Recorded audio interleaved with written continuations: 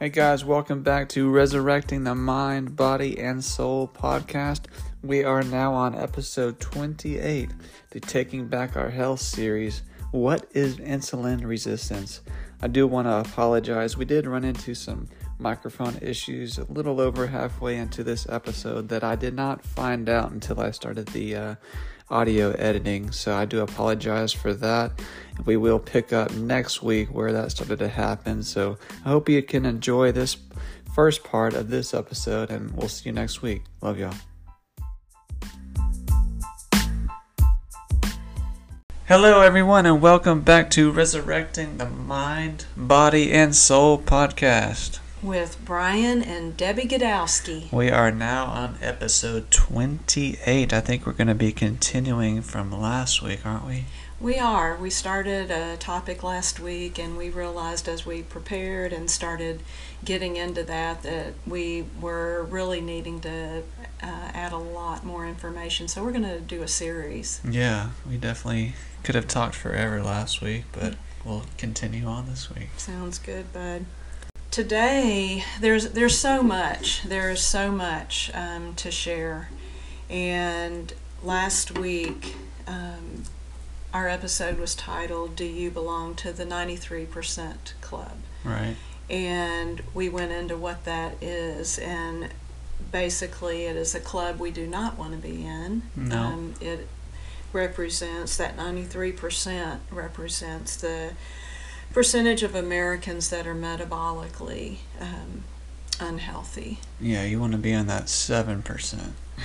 Right, you want to be in the 7%, but even more than that, we want to flip those numbers. Right, absolutely. We really want to be a part of that movement. And the detriment to being part of that 93% is that means there are things happening in our bodies that are putting us on a road to heart disease, cancer, diabetes, right, dementia. Just every chronic disease is linked to being metabolically unhealthy. Right. And one thing I wanted to point out from last week is, being metabolically unhealthy doesn't necessarily mean you're going to be obese or quote-unquote fat. You could be what they call skinny fat. And, you want to go into what that means?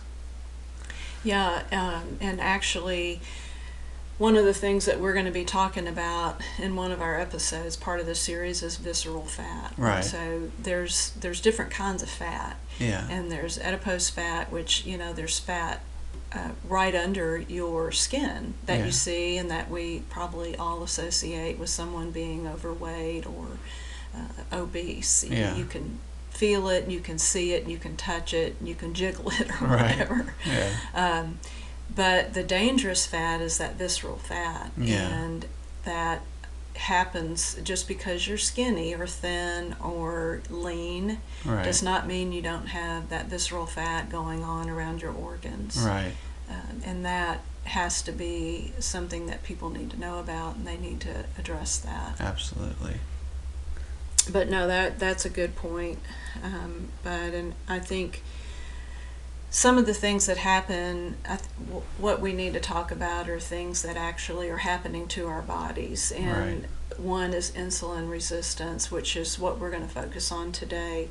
But also what we will be talking about is unhealthy inflammation. Yeah. We've talked a little bit about that. Hormone imbalances, again, visceral fat, the gut dysbiosis, which is an imbalance, an unhealthy imbalance in our gut, mitochondrial dysfunction, high blood glucose, and high fasting insulin, just to name a few things. Right. But I think the urgency is seeing those numbers of Americans that are on this path and knowing that that is leading to these diseases. And really what our mission and our passion is to get the word out. That is all preventable.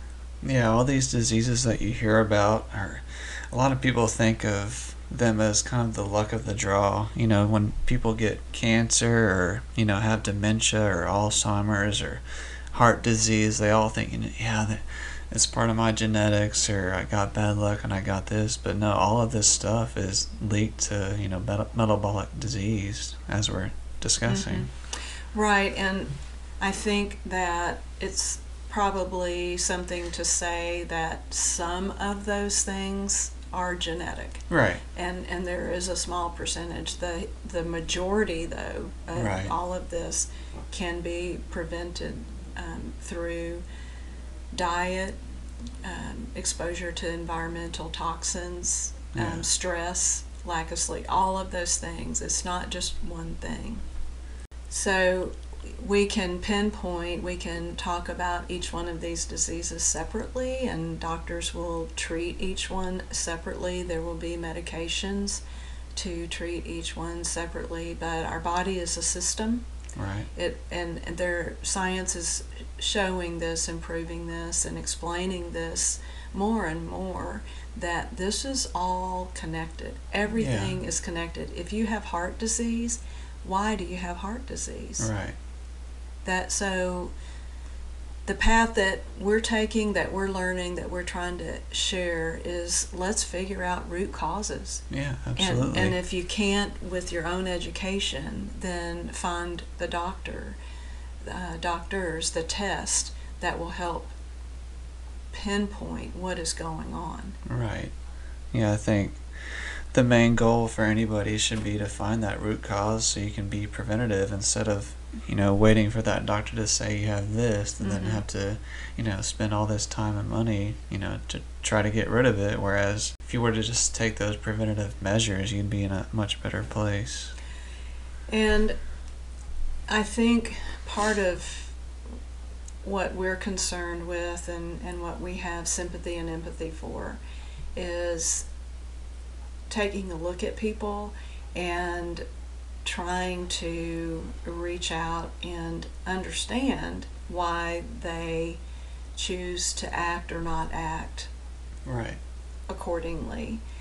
You know, we both have been in places in our life where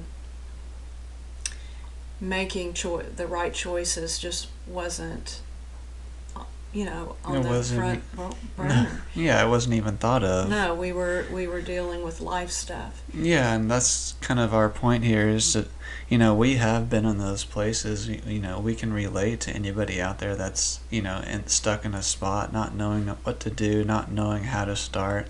We've both been there before.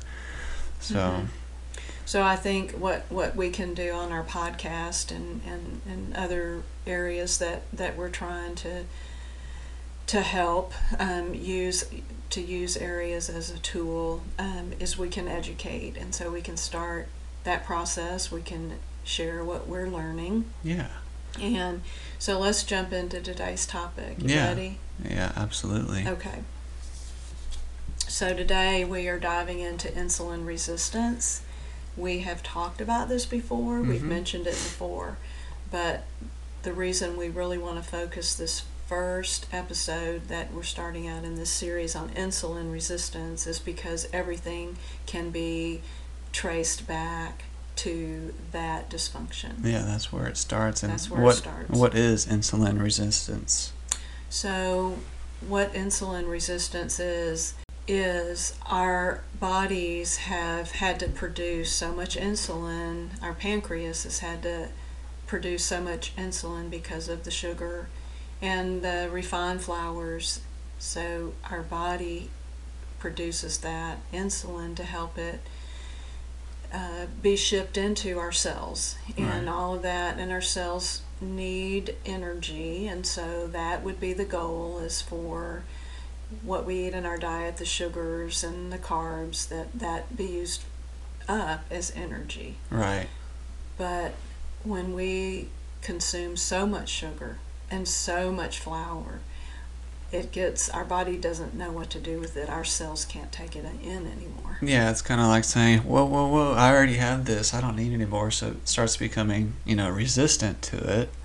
And, you know, the opposite of that is sensitive. Yeah. So we want to be insulin sensitive. Yeah, so when your body's, needing that stuff, it soaks it up right away. It's sensitive to it. Soaks it up, uses it properly, and you're good to go. That's right, and that's how the body was designed to work. Yeah.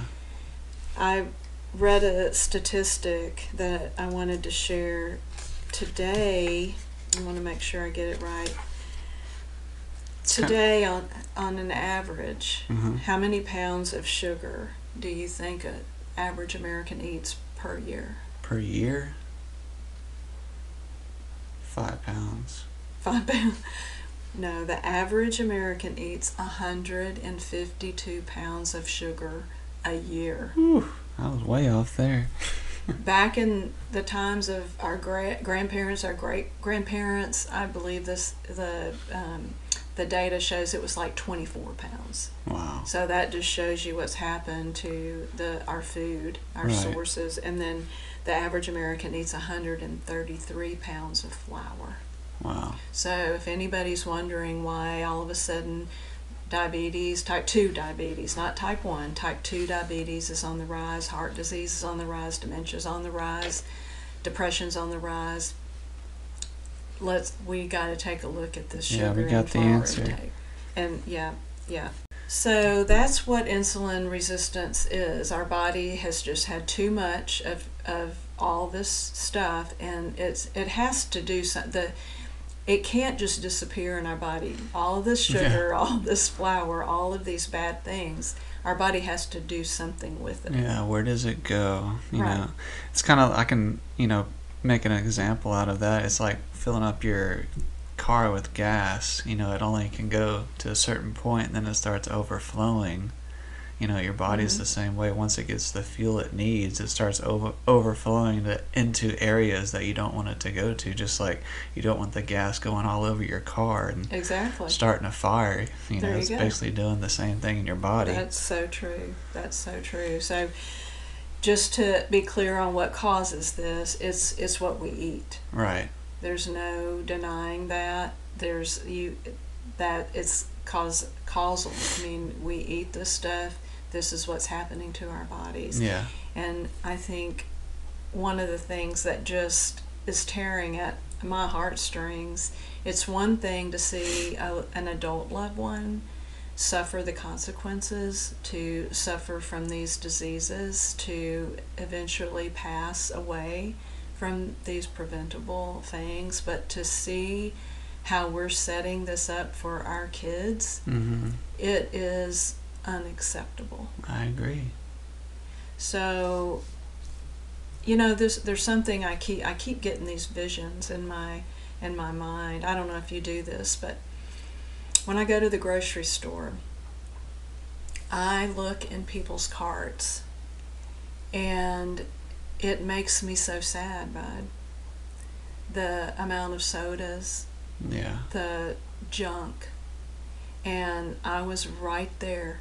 I was right there doing the same thing when you and Amanda were growing up.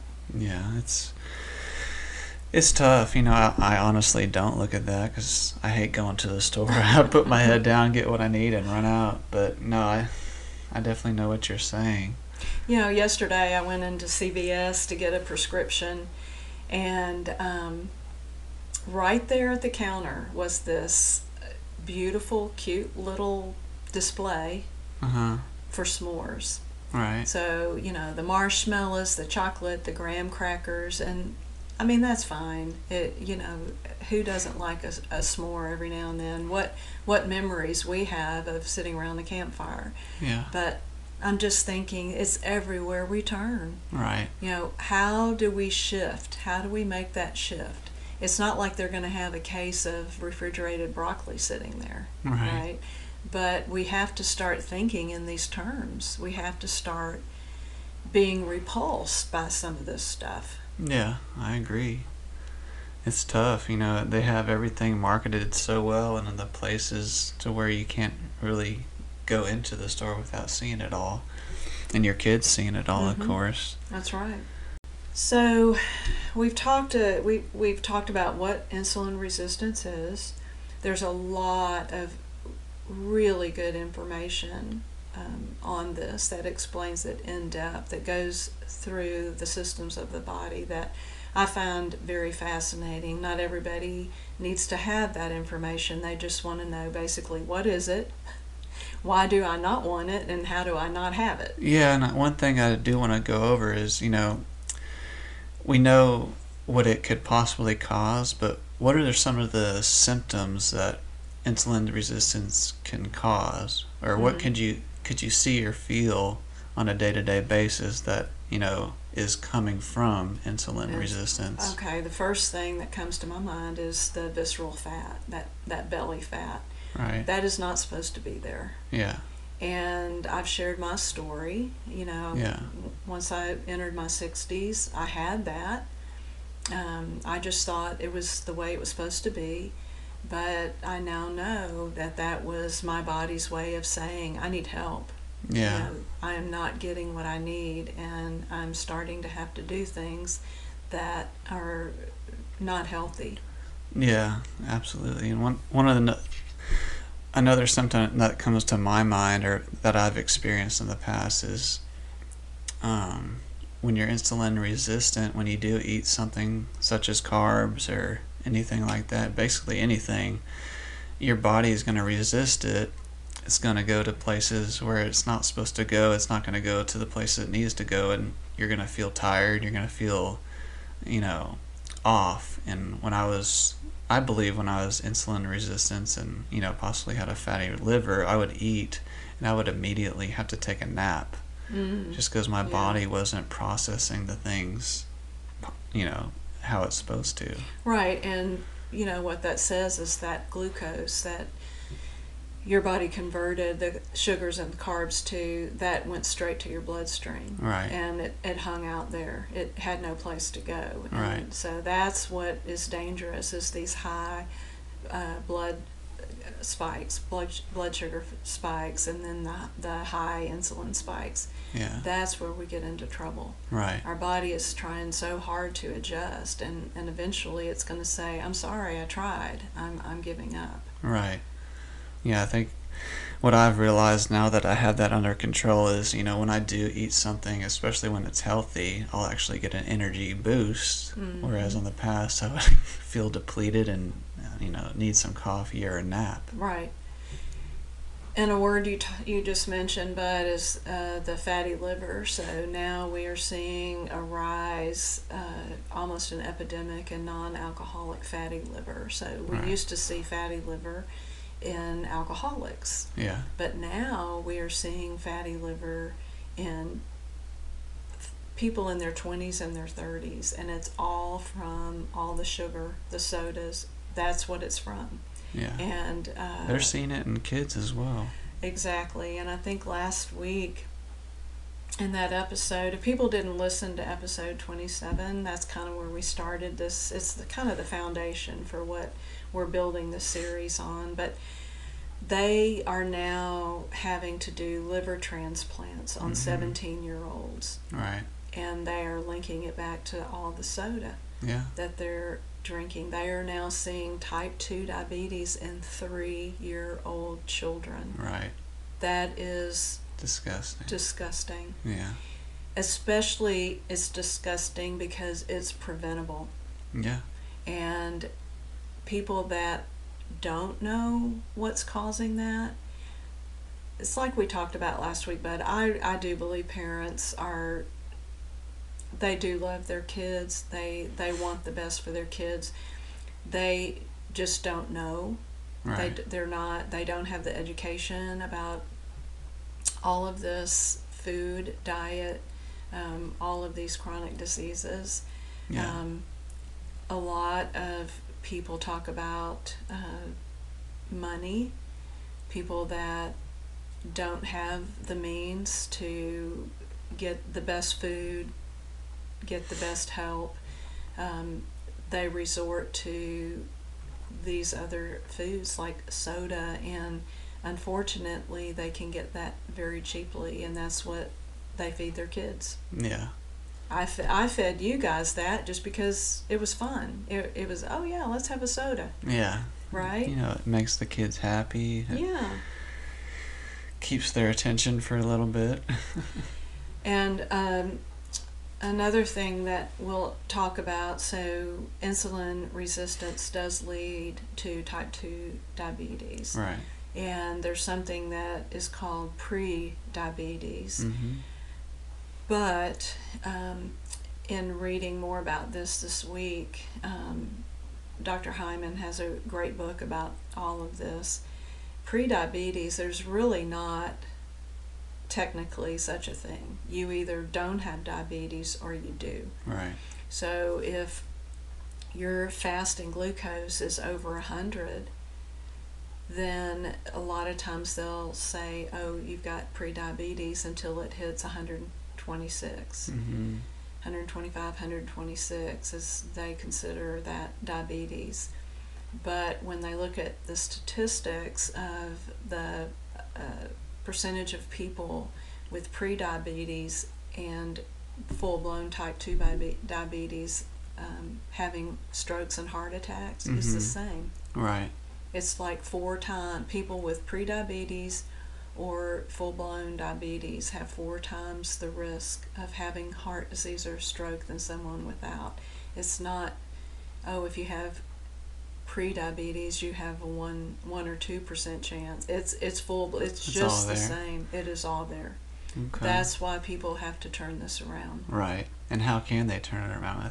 I think we know, that insulin resistance causes type 2 diabetes. What can people, start doing to turn that around, prevent it, all the things? Well, I think the first thing people have to do, you have to ask yourself, do you want to turn it around? Yeah.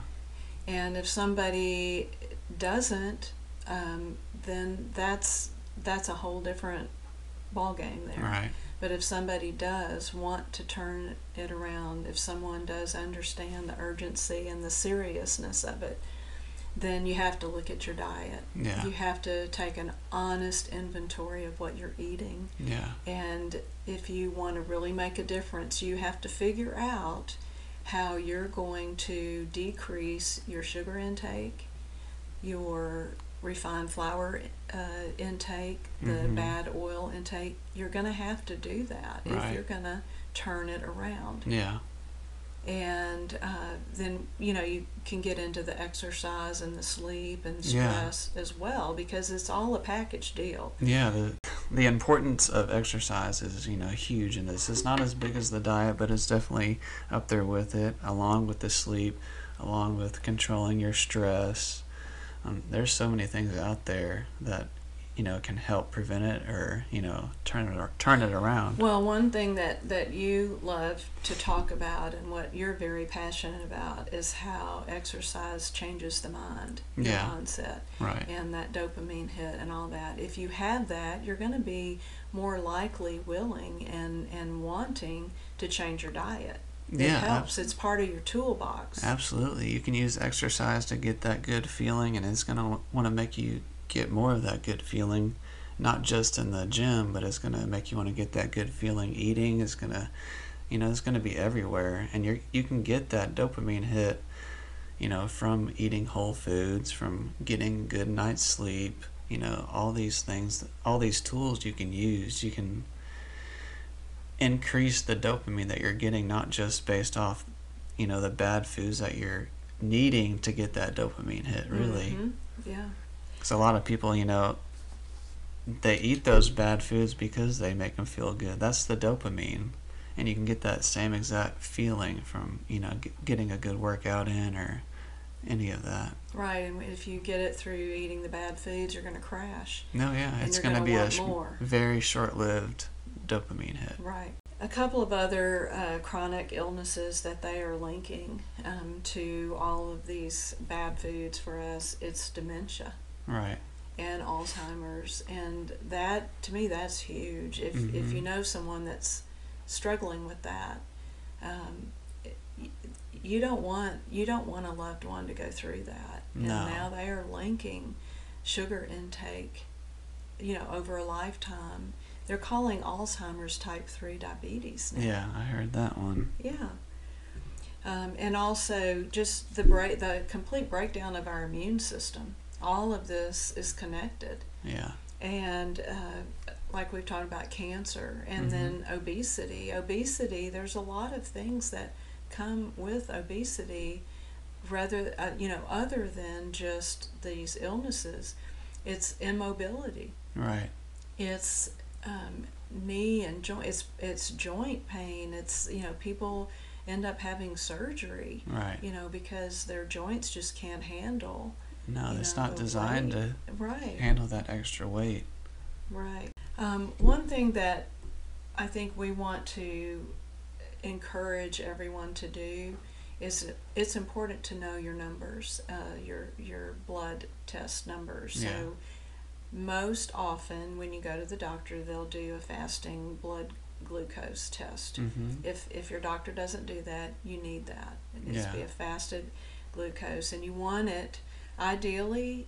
The optimal range is 70 to 85, Right. and anything under 100 is considered within range. Anything over 100, then you've got a problem brewing in you. Yeah. You need to address that.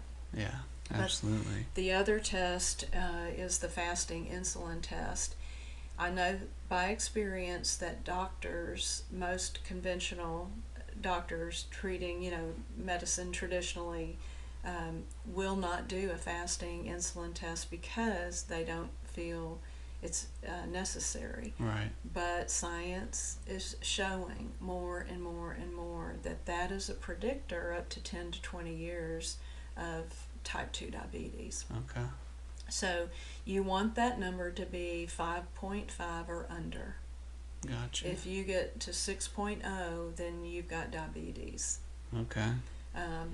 Or Yeah. pre-diabetes, as they like to say, but we just had a conversation about what that really means. Yeah, I mean, you actually got it, but yeah, I've never actually gotten my fasting insulin done. I'll have to get that next time. Well, now you're in your 30s, Yeah. it's kind of hard to say. You're kind of like, you're not like middle 30s, you're kind of on your way to Yeah. late 30s, which is awesome. But now's the time. Yeah. Holy cow, if you can get a hold of all this when you're in your 30s, that's when muscle starts breaking down. That's where your body starts doing these things that it didn't do when you're in your 20s. That's a fact. If your doctor refuses to do that, then you either talk them into it or you change doctors. Right. That's what I had to do. Okay. Yeah, I know Emily had trouble getting that one, but Yeah.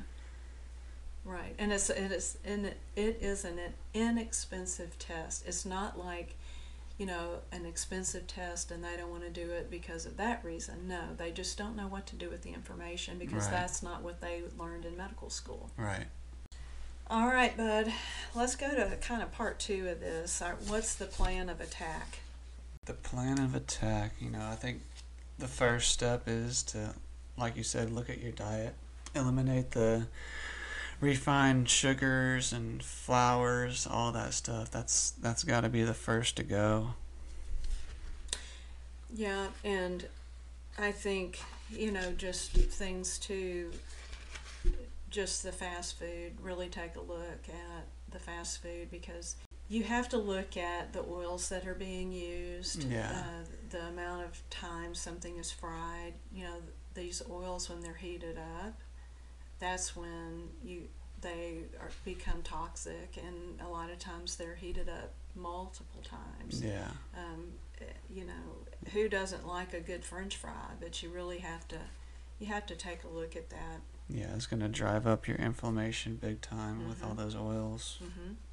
And then, like we talked about, the soda, is just stop drinking soda. If you can't do it cold turkey, same with fast food, figure out a way that you can start decreasing. Yeah, substitute it with something else that tastes good. Yeah. Drinking soda is basically pouring sugar straight into your liver. Right. And who would want that?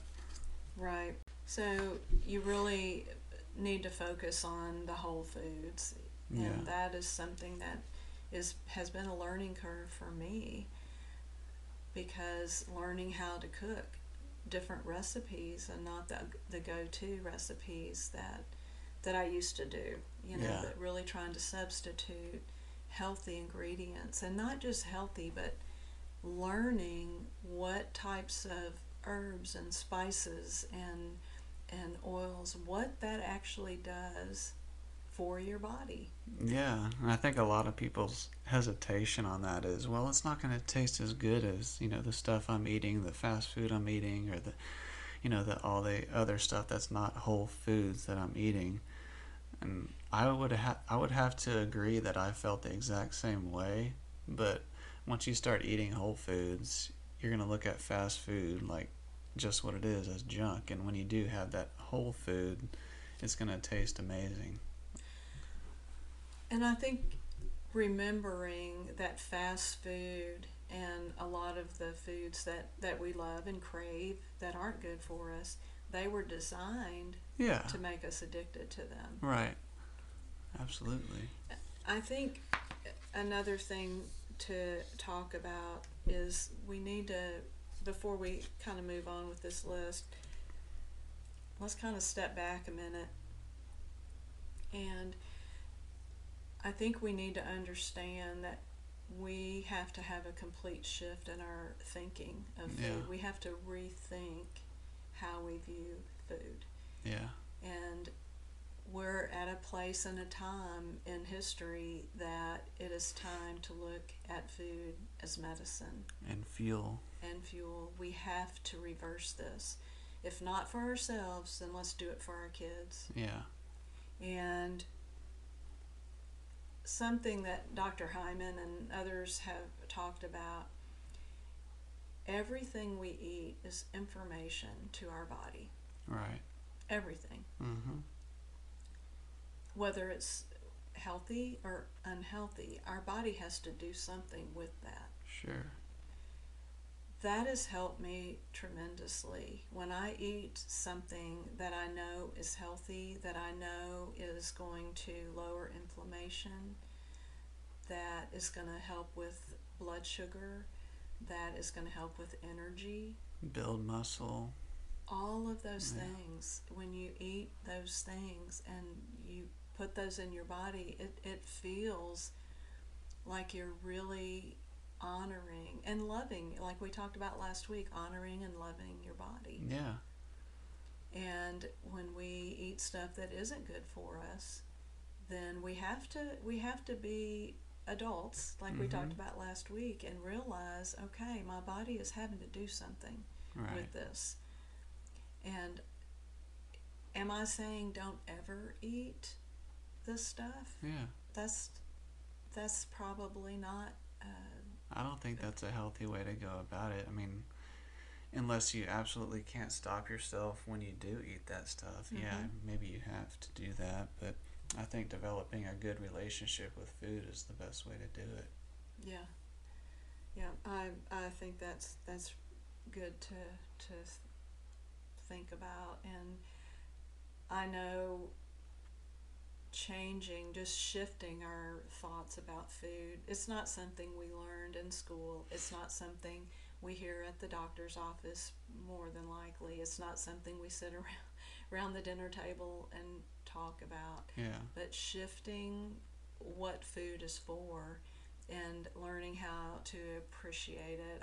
I'm reading this book by Dr. William Lee, and one of his main goals about eating is, he said he loves food. Right. And he wants his food, and he needs his food to taste good. Oh yeah. I mean, who doesn't want that?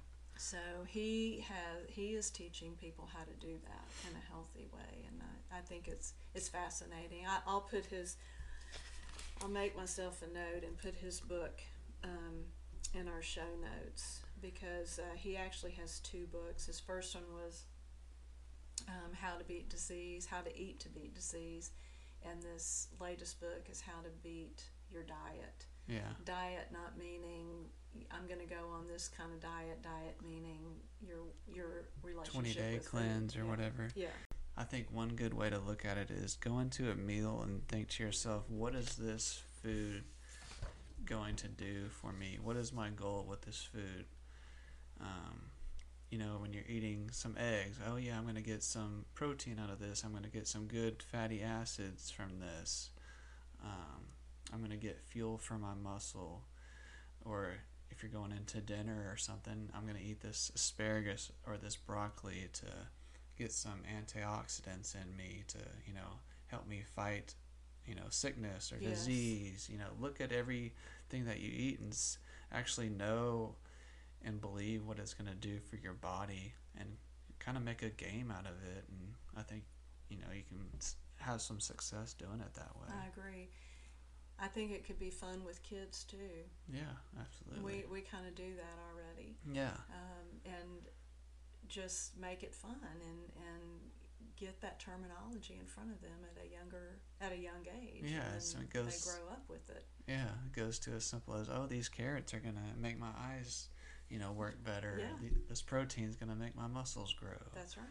It all starts somewhere, but once you start implementing those ideas, it kind of starts growing. That's exactly right. So we talked about things that we can do individually just to help our own diet. Going through your pantry, throwing out, a lot of the junk stuff. Can't emphasize throwing out high fructose corn syrup enough. That keeps popping up in this space. That you read more and more about that. Throw that stuff away. Yeah. And just rather than, so here's the thing about fast food. Fast food is there for a reason. Like you've talked about, y'all get really busy, and it's hard. It is very hard. It is hard to plan a dinner, and so. And when things come up, sometimes you got to resort to it. You don't have to, but it's the easiest option. Right. So what I'm working on, I've talked about on the podcast before, is finding things, recipes, keeping things in the freezer that I can, grab put together. On the go. Yeah, very easily. Yeah. So that's part of it, and a couple of things are working for me and Dad, and so that is a good thing.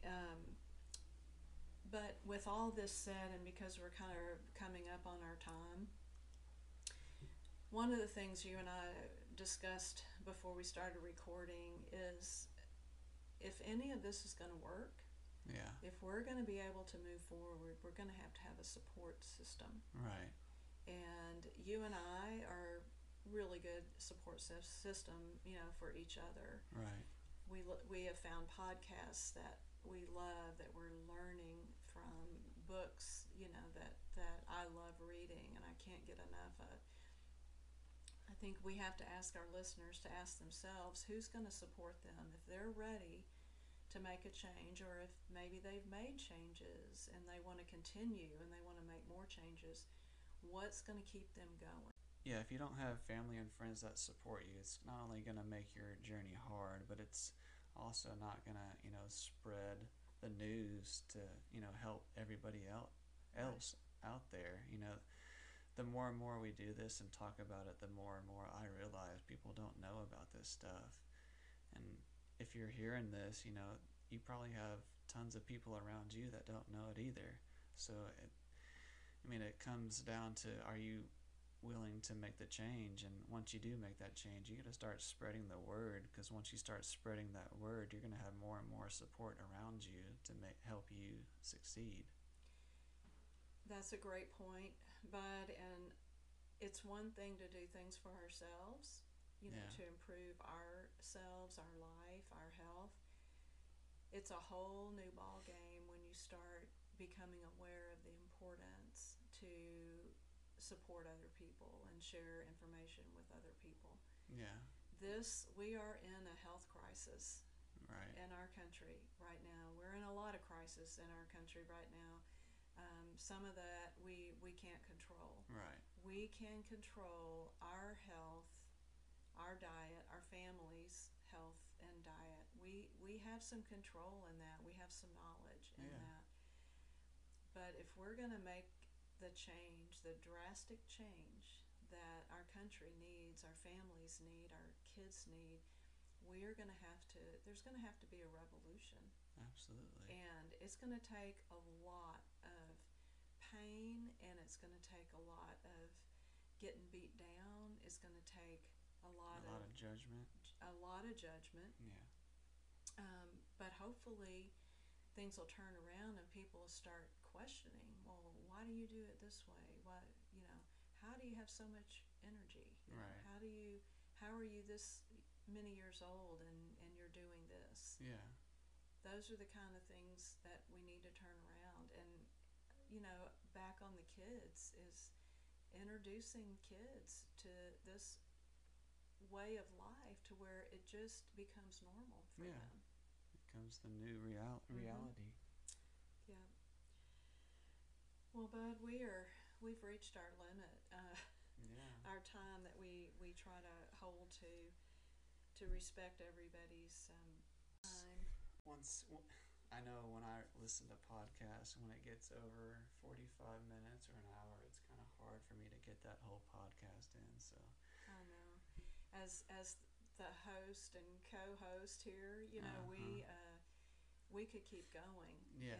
There's a whole page here that we didn't even get to today, but we're gonna close, and we hope this information is valuable.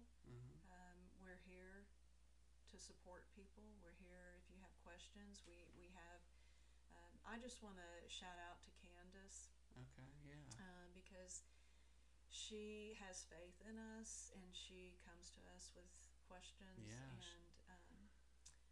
just that means a lot. And she's working with her doctor along with what we've learned, and that's the way to do it right there. Yeah, use both. Use all the resources you have, and we're so humbled and blessed that Candace, you reached out to us and considered us a resource. Yeah, exactly, and we love you very much, and very proud of you.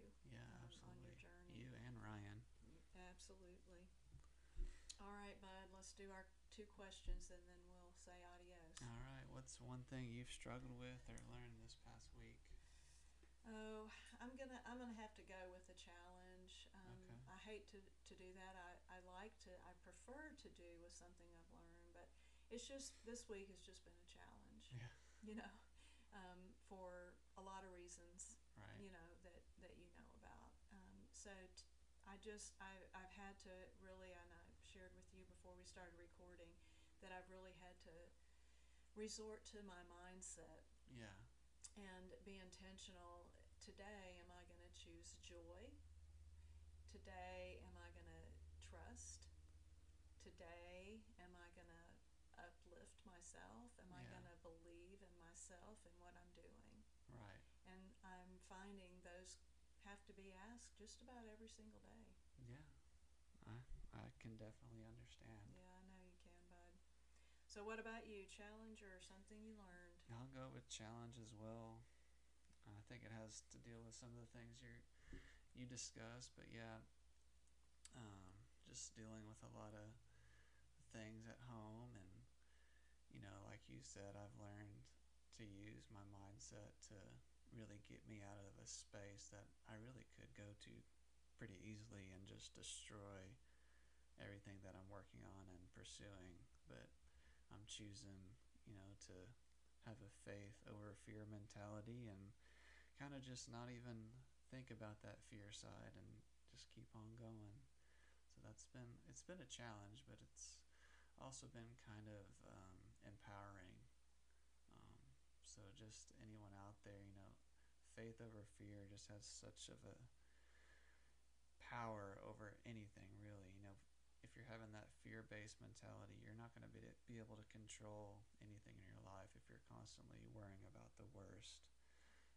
Whereas if you choose faith, you can still keep living your life, still pursue your dreams, still pursue the happiness of everyday life. But that fear will really drag you down, and so choose faith over fear.